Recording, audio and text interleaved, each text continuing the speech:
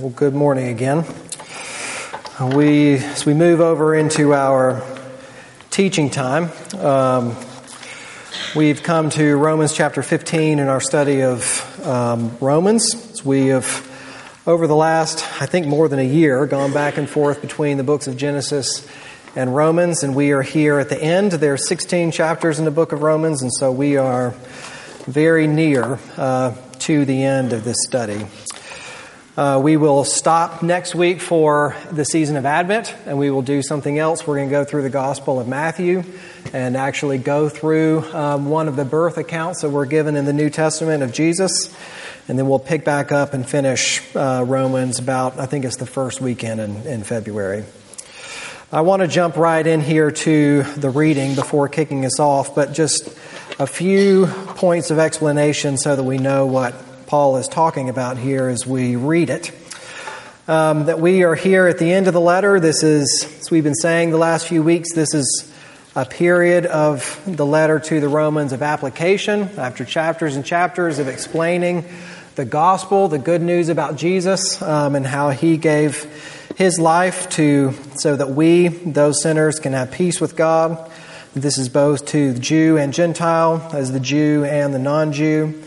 And he is right now unpacking for us how that gospel has implication not just for ourselves, but also for our social relationships, the horizontal relationships of people who are all a part of the body of Christ. And here in particular, he's talking about to an audience of both Jew and Gentile.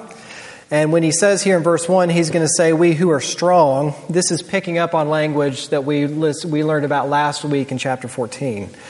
And that one of the issues in the church at that time was that we had those who Paul characterized as weak.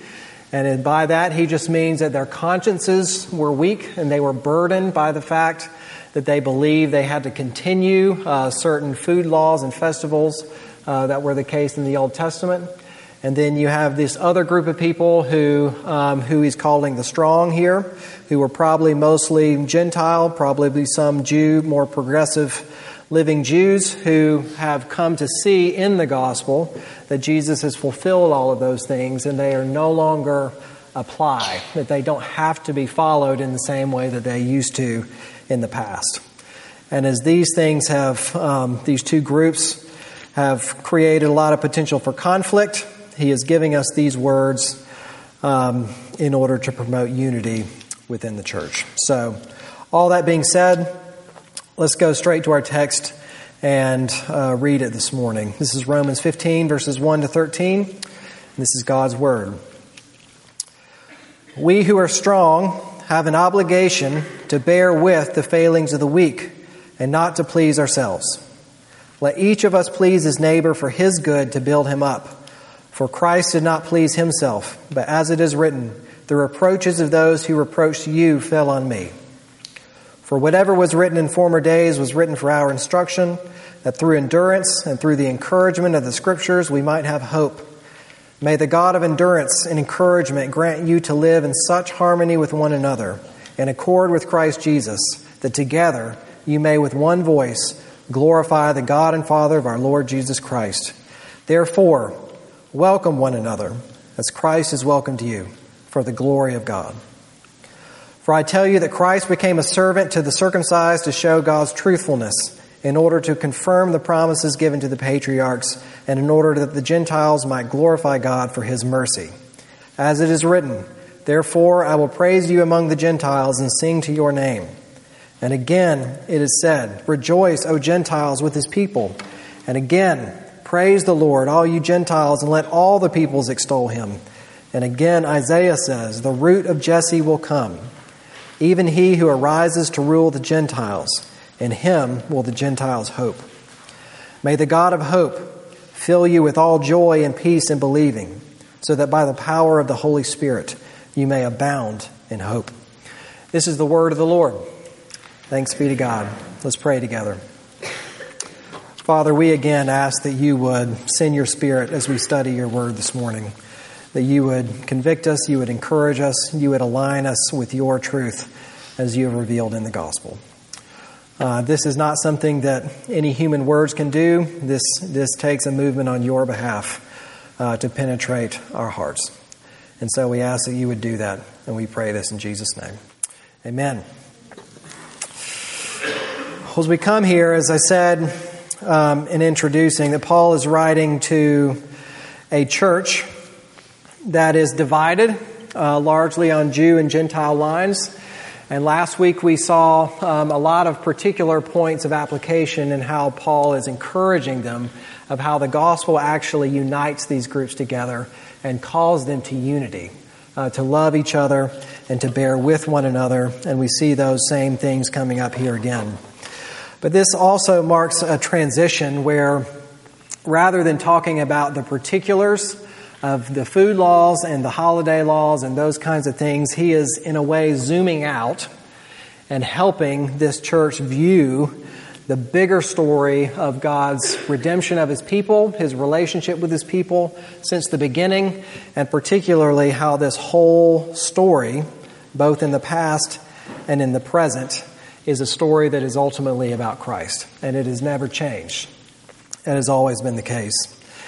And some of the things that stood out to me initially, there's a very interesting relationship here in how our vertical relationship with God, that what we believe about God and our own standing before God actually has implications on how our horizontal relationships, how we live with each other, and how we move towards one another in community.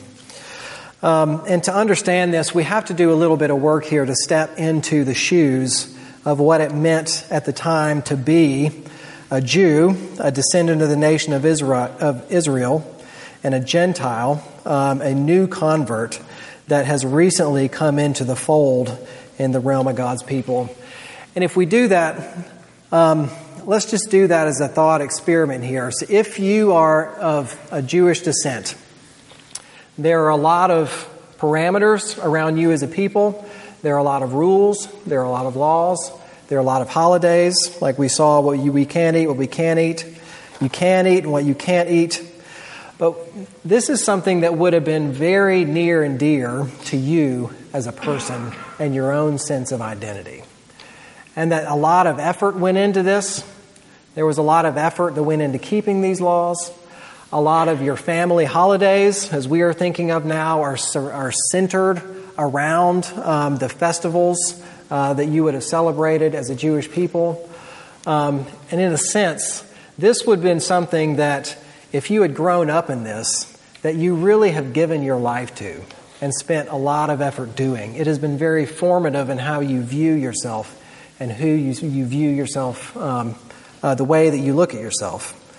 So just setting these things aside, there would be a sense of freedom in it, but there would also be something that this change would be a little bit jarring, and that there's a lot to get used to about this new way of life, of living together with in the middle of God's people. And to beat that, you've got all of these Gentile people who are here, who are now a part of all of these promises, that have not put in all of that effort, that have not been there since the beginning. They're just newcomers, and it's probably a little annoying to put up with this. And their views that they know more than you do about what it means to be a member of God's people. And I really think this is something that is at the center of this passage that Paul is giving to us. It is about the particulars of what it means to be a part of the people of God, but I think we have a crisis here of chronology. That is the passage of time and how one era has moved into another era, and there's a crisis that has happened within the people as a result of that. And I think we know deep down in many areas in life that a change in era often brings with it a social crisis. That the sense of identity of who you are, what it means to live out of this people has changed. And the ground doesn't feel quite as solid as it used to. Who's on top, who's on the bottom, those have all been shuffled, and it's anxious. It's an anxious circumstance. And this is a situation, I think, that Paul is writing and explaining this gospel to. I'll give you this illustration. if you might or you might not know that in the Southeast, back in the late 1800s, all the way up until World War II, then there was a baseball league that was centered around textile mills, called Textile League Baseball.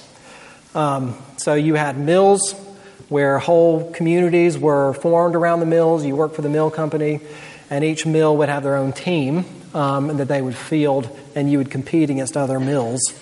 And it was actually a very competitive league. The best you can figure out is probably on par with AAA, like the league right under Major League Baseball now.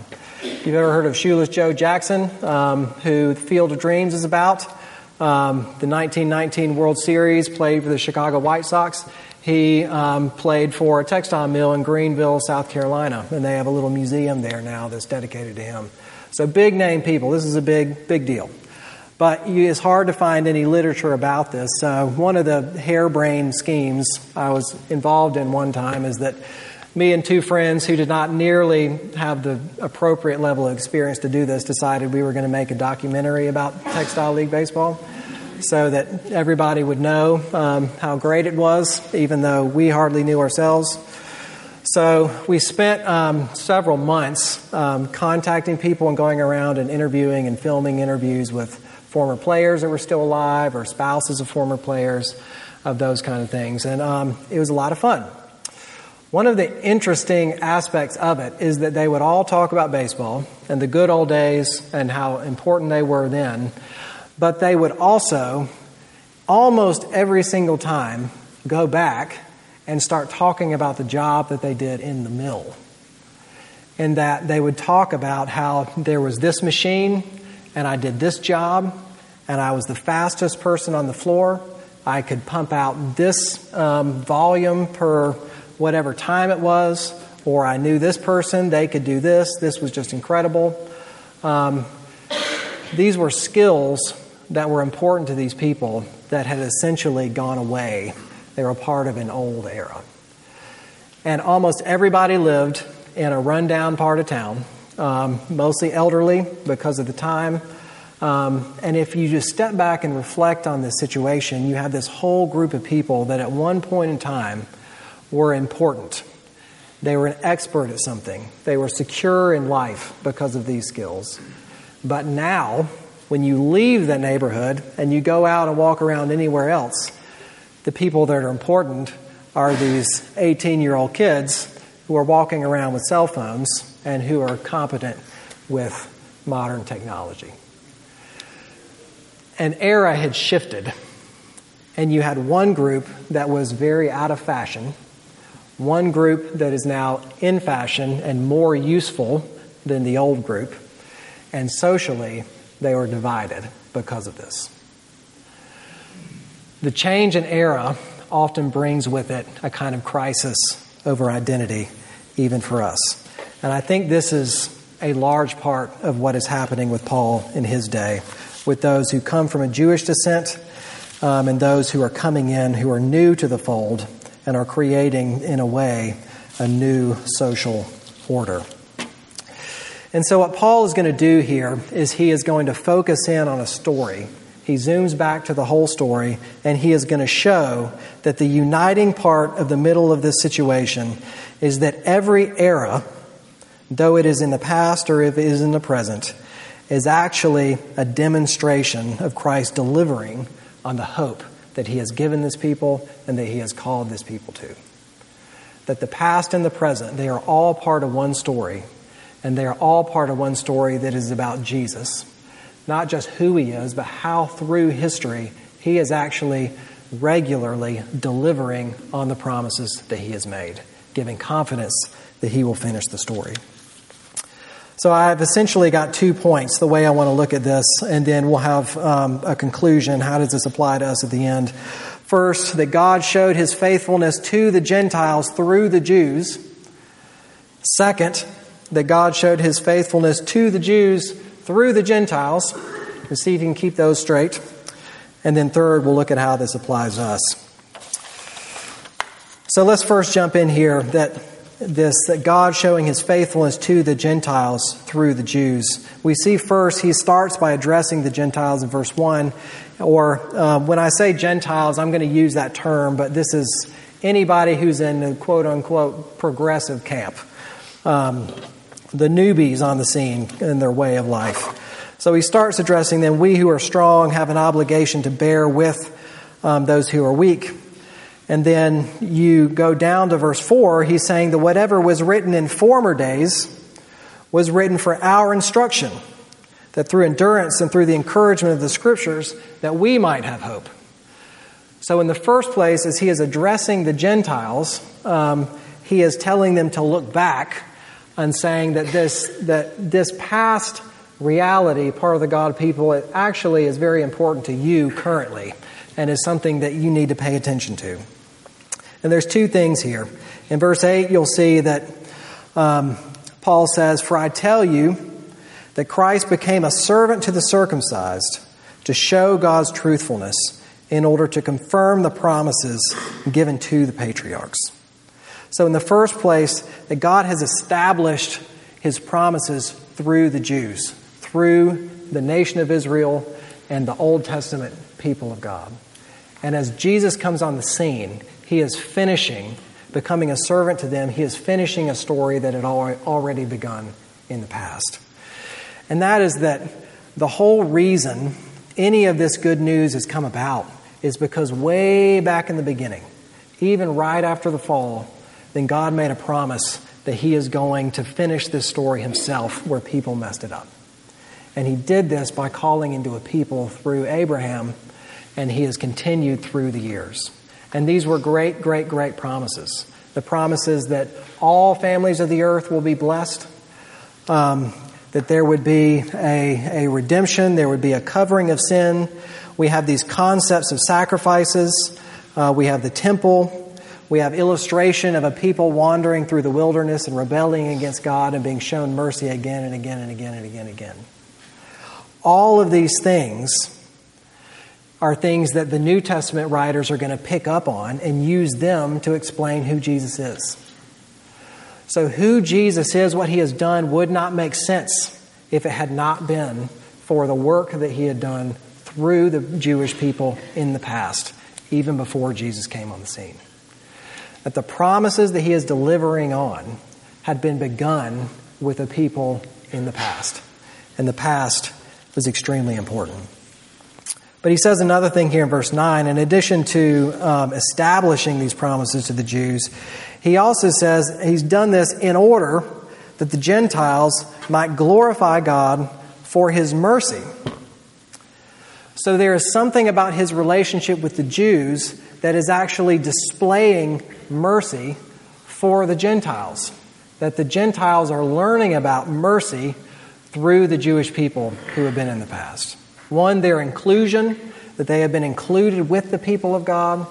But two, the whole history of what it means to be a Jew from the beginning to the end is a story of enslavement and redemption, of rebellion and grace, of a rise and fall, of being made a nation and being kicked out and then being brought back again. It has been a story of mercy from beginning to end. And it is in that mercy, that picture of that relationship, that God's mercy has been displayed so that beyond the Jewish people, that others might know God's mercy and they might be included as well. So here we see that his God has established his promises to the Jews. He has shown his mercy through the Jews. And that for you Gentiles here in the mix, before thinking too highly of yourself, to remember that God has been active before and that what he has done before is the reason why you exist here now. Have any of you seen Aziz Ansari's comedy special? I would recommend that you watch it first before watching it with your children, but it was enjoyable to watch. And there was something that stuck out to me at one point. He's going on this bit where he's naming people that have done bad, if not questionable things, and he keeps asking the audience, like, so raise your hand if you're done with R. Kelly, like nothing to do with R. Kelly anymore, and everyone's like, yeah. And then he goes on, and he's making people feel uncomfortable because he keeps bringing up issues that are more and more and more gray. Like somebody who has posted something on Twitter back when they were 18 that now is in trouble for it now. Like, raise your hand if you're done with him. Like, if you were a just, with good person, with good morals, then you will exclude this person and have nothing to do with him anymore. And the reason it's funny is because he is picking up on a social attitude that if you are new on the scene, if you are enlightened, if you have come to see the true principles of justice and how the world should work, that means that you should disown everybody that has come before. That you should start out and make a new path, and that there has to be a separation that has to occur between you and between other people if you are to be considered a good person, for whatever that means. And that's complicated because he's talking about issues of true immorality, of morality that take a lot of wisdom to play out in society. But this attitude that in order to grow beyond, to develop in our understanding, means that we have to separate from people who are in the past. And Paul is saying here quite directly that in order to separate, that it is not necessary to separate from those that you feel like you have moved on from.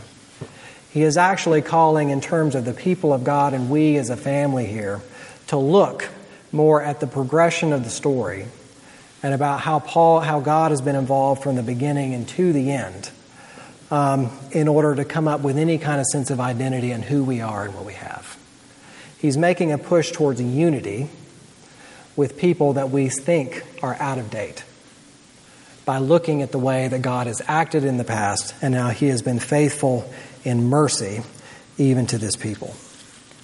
And I do think here, before we can make an application of this applies us in a lot of ways, that we can disagree over worship, politics, social engagement, theology. I even noticed in writing sermons, it is very easy to say, some people think this. You might have heard this. You don't want to think that. You don't want to listen to this ever again. And that can be a way to teach, but it also can come from an attitude that what is new and what has arrived and what is more enlightened is better. And this means that we have to separate from anybody who falls short of that attitude. And Paul says no. He says he has shown his faithfulness to the Gentiles through his relationship with the Jews. Second point here. God has also shown his faithfulness to the Jews through the Gentiles. And this, if we follow along here in our passage, starting 8 is kind of a hinge verse, we get down to a slew of references from the Old Testament. And as I read it, I wonder if you pick up on this language that the word Gentile is mentioned a lot. And that all of these, they are passages about the inclusion of the Gentiles and the Gentiles being able to worship right alongside with the Jews the same way as the Jewish people to the one God. And there's something interesting about how Paul is weaving this together here. This first quotation in verse 9 comes from 2 Samuel. Verse 10 comes from Deuteronomy, 11 the Psalms, and 12 in Isaiah 11. And if you were familiar with the Jewish people, you would notice that he is pulling quotes from every single part of the Jewish scriptures. He is pulling from the Torah, from the Pentateuch. He is pulling from the prophets in two places. 2 Samuel was considered one of the prophets, and also one of the later prophets in Isaiah. He is also pulling from the Psalms in the wisdom literature. And this is a way of illustrating that the whole existence and purpose of the people of God, of God's relationship with the Jewish people, has had in view the inclusion of the Gentiles all along. It wasn't for their own sake. It wasn't for them to have an exclusive relationship where it was just between them and God.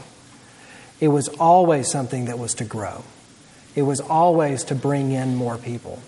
It was always to bring in different kinds of people who didn't know God before, who did not have a relationship with him. The Gentiles were always the goal of the story. And so Paul is saying here, look, this creates social chaos in some ways, that we have people from different backgrounds who can't get along. But the fact that the Gentiles are even here is a sign that God is still on the move with this people that he began a relationship with the beginning. The inclusion of the Gentiles should have been good news to the Jews, that God is actually, through them, delivering on the promises that he had given them in the very beginning. And this illustrates this bigger purpose of God, that even since the garden, before the fall came about, God has always been on a mission of expansion. He has always been about his name being known in places where his name had not been known. More territory being taken over. More ground being a place of worship. More people coming in so that the fullness of every tribe and tongue, every ethnicity, every place would be able to sing and worship of God together. This is the point of the story. And I want to illustrate this in a way. I asked Lauren how this struck her, and she brought me to this illustration, which seems great. One of the things about being a mom is that you are continuously becoming an expert on something that passes away.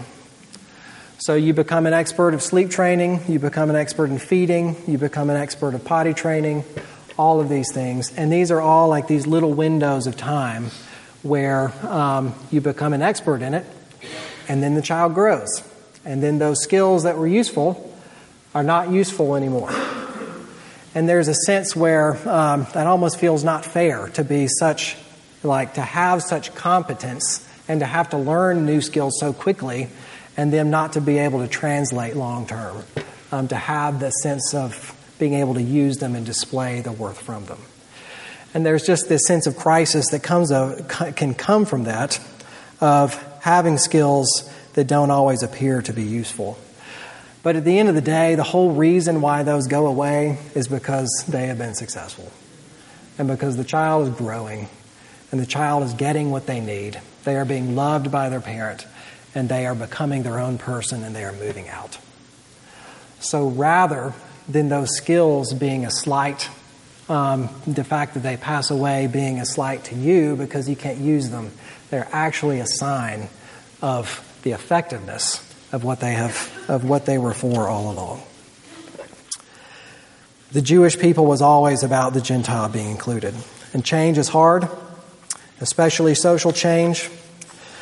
And it creates a crisis when we smell like we get that sense that we are not as valuable as we used to be.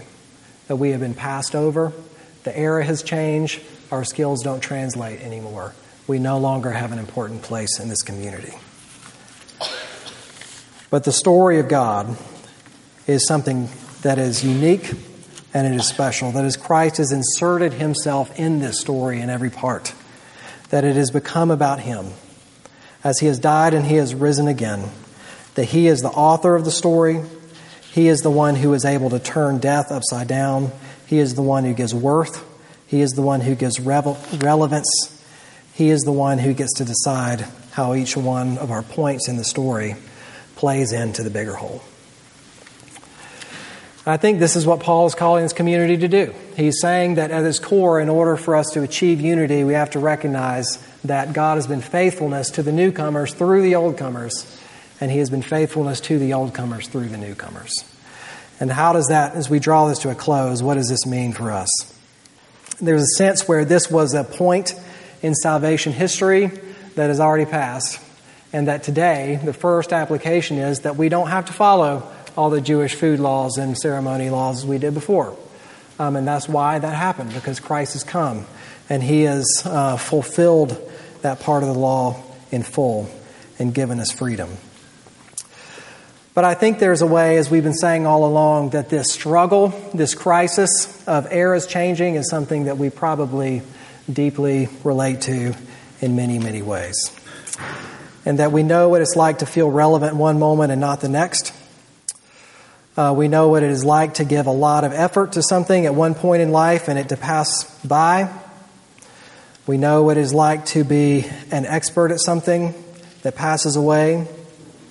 We have life-changing ideas that are very relevant in one moment, and then it seems like everybody else passes by. And while something that was important to us in our past is no longer important to anybody else. The political, cultural landscape changes under our feet. Our bosses change. Churches' programs come and go. Leaders become non-leaders. We move. Others move to us. Change happens. And we all have this battle with these many crises over our own identity when our social standing is in flux. But Christ, what Paul is saying here is that in the heart of this story, being about Jesus, there are two important concepts here we have to get. One, the whole story has been about Christ. From the beginning, He is the author. He has been pulling the strings. He has been present in every point. And He has actually been involved in unfolding each chapter exactly the way that He wants to.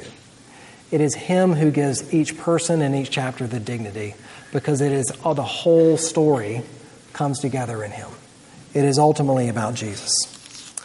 But there's this other thing here that's good to get kind of in an academic sense, but as that is the case, and we are looking at ourselves and how we play into that if Jesus is unfolding a story for us from the past into the present, then He is regularly, again and again and again, inviting us in our crises to know Him in more of an intimate way. Somebody said to me earlier, a couple weeks ago, I think a president said this, to never waste a good crisis. And that these crises are actually the points where God is proving again and again and again that He is in charge of His promises and He will deliver whatever point of the story you tend to fall into. In the goodness and the wisdom of how Jesus operates, He operates in the long term in an unfolding sense, in a dynamic way, using the changes to even reveal Himself, particularly in our points of crisis. And so what we are invited to do then is to take up these tasks that Paul has called us to walk by faith. That even where we are weak, even where we feel out of place, to lean into the story that God is weaving and to look to Him. To hand Him our hearts, to embrace Him, to ask and question what He is up to. And then as we do that, as we embrace Christ for the significance that He gives in each of our stories, He asks us then that we would pray that we get the point. That we get the point of even what our own security is all about, and that it is not all about us, but it is about an ever-growing thing. And that the end of this story is a story of a whole community of people, every corner of creation bearing Christ's name and singing in glory together. That is the end of the story, and that is our hope. Anything that we could find for ourselves, any significance that we could gain, pales in comparison. So we are invited, even where we disagree, to welcome one another, to bear with each other rather than separate, to seek Christ as the middle, and to grow. And the only way we can do this is here in verse 6, that together you may with one voice glorify the God and Father of our Lord Jesus Christ. That we're a community of people, even as we were reading that psalm earlier in the service, about crying out to God, about waiting, and we get to hear all of our voices saying the same thing at the same time together. This is a picture of what it looks like. That a whole community, whatever crises they may be in, looking to Jesus for their own hope, their own significance, and their own glory, would together have one voice. And that's where unity comes. And I want to leave us with one illustration. I know I'm over time here.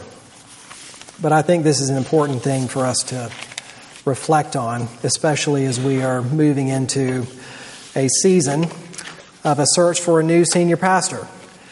And that is, we as a church are approaching a change in era for one way or another. And that we have hopes, and we have anxieties, and we have fears in some ways of what this is going to look like when a new person comes in. It's going to be a little different than it was before. There are some ways it'll probably be the same. And inevitably, in a community like this, we will have some of us who are attached to old things that we wish were the case that are not the case anymore. And we will have others of us that are attached to new things, new and exciting things that are going to be a part of this community that hadn't been before. This will happen, and this will be right ground for us looking forward for there to be conflict. We're all looking at this, and it's better that we look at it straight on, and I'm right there with all of us at the same time. But the promise to us is that Christ was there in the beginning of the story of Red Mountain Church. He has been there through every era. He is here now. He is there in the future. And the whole purpose that He is working with us is to this end, that we all with one voice, not just together, but even those with our neighbors and to the ends of the earth, would be brought to glory to extol the name of Jesus, because He is the Lamb who is worthy to unlock history and to put us in an important place in the middle of that story. So as we go forward, as we look into this time coming, that we are encouraged in practical ways to welcome each other, to take risks, to have conversations with each other, even ones we might not be used to having conversations with. But more than that, to look to Jesus, the one who is the author of the story, that through all of the things that come and go, that because we are all looking to Him and glorying in Him, we are actually singing with one voice, and we are growing together as one people in the process. So I'll stop there, and we will pray that God indeed would do that among us. Father, thank You for Your goodness through Jesus. Thank You for the confidence and the significance that He gives, even as times change, even as crises come and as they go. We pray that You would protect us, You would protect this church, each one of us individually, that we might truly delight in this big story that God is working in the world and in us. And that through that, You would indeed bring us together, that we would all be looking and singing in the same direction. We pray this in Jesus' name. Amen.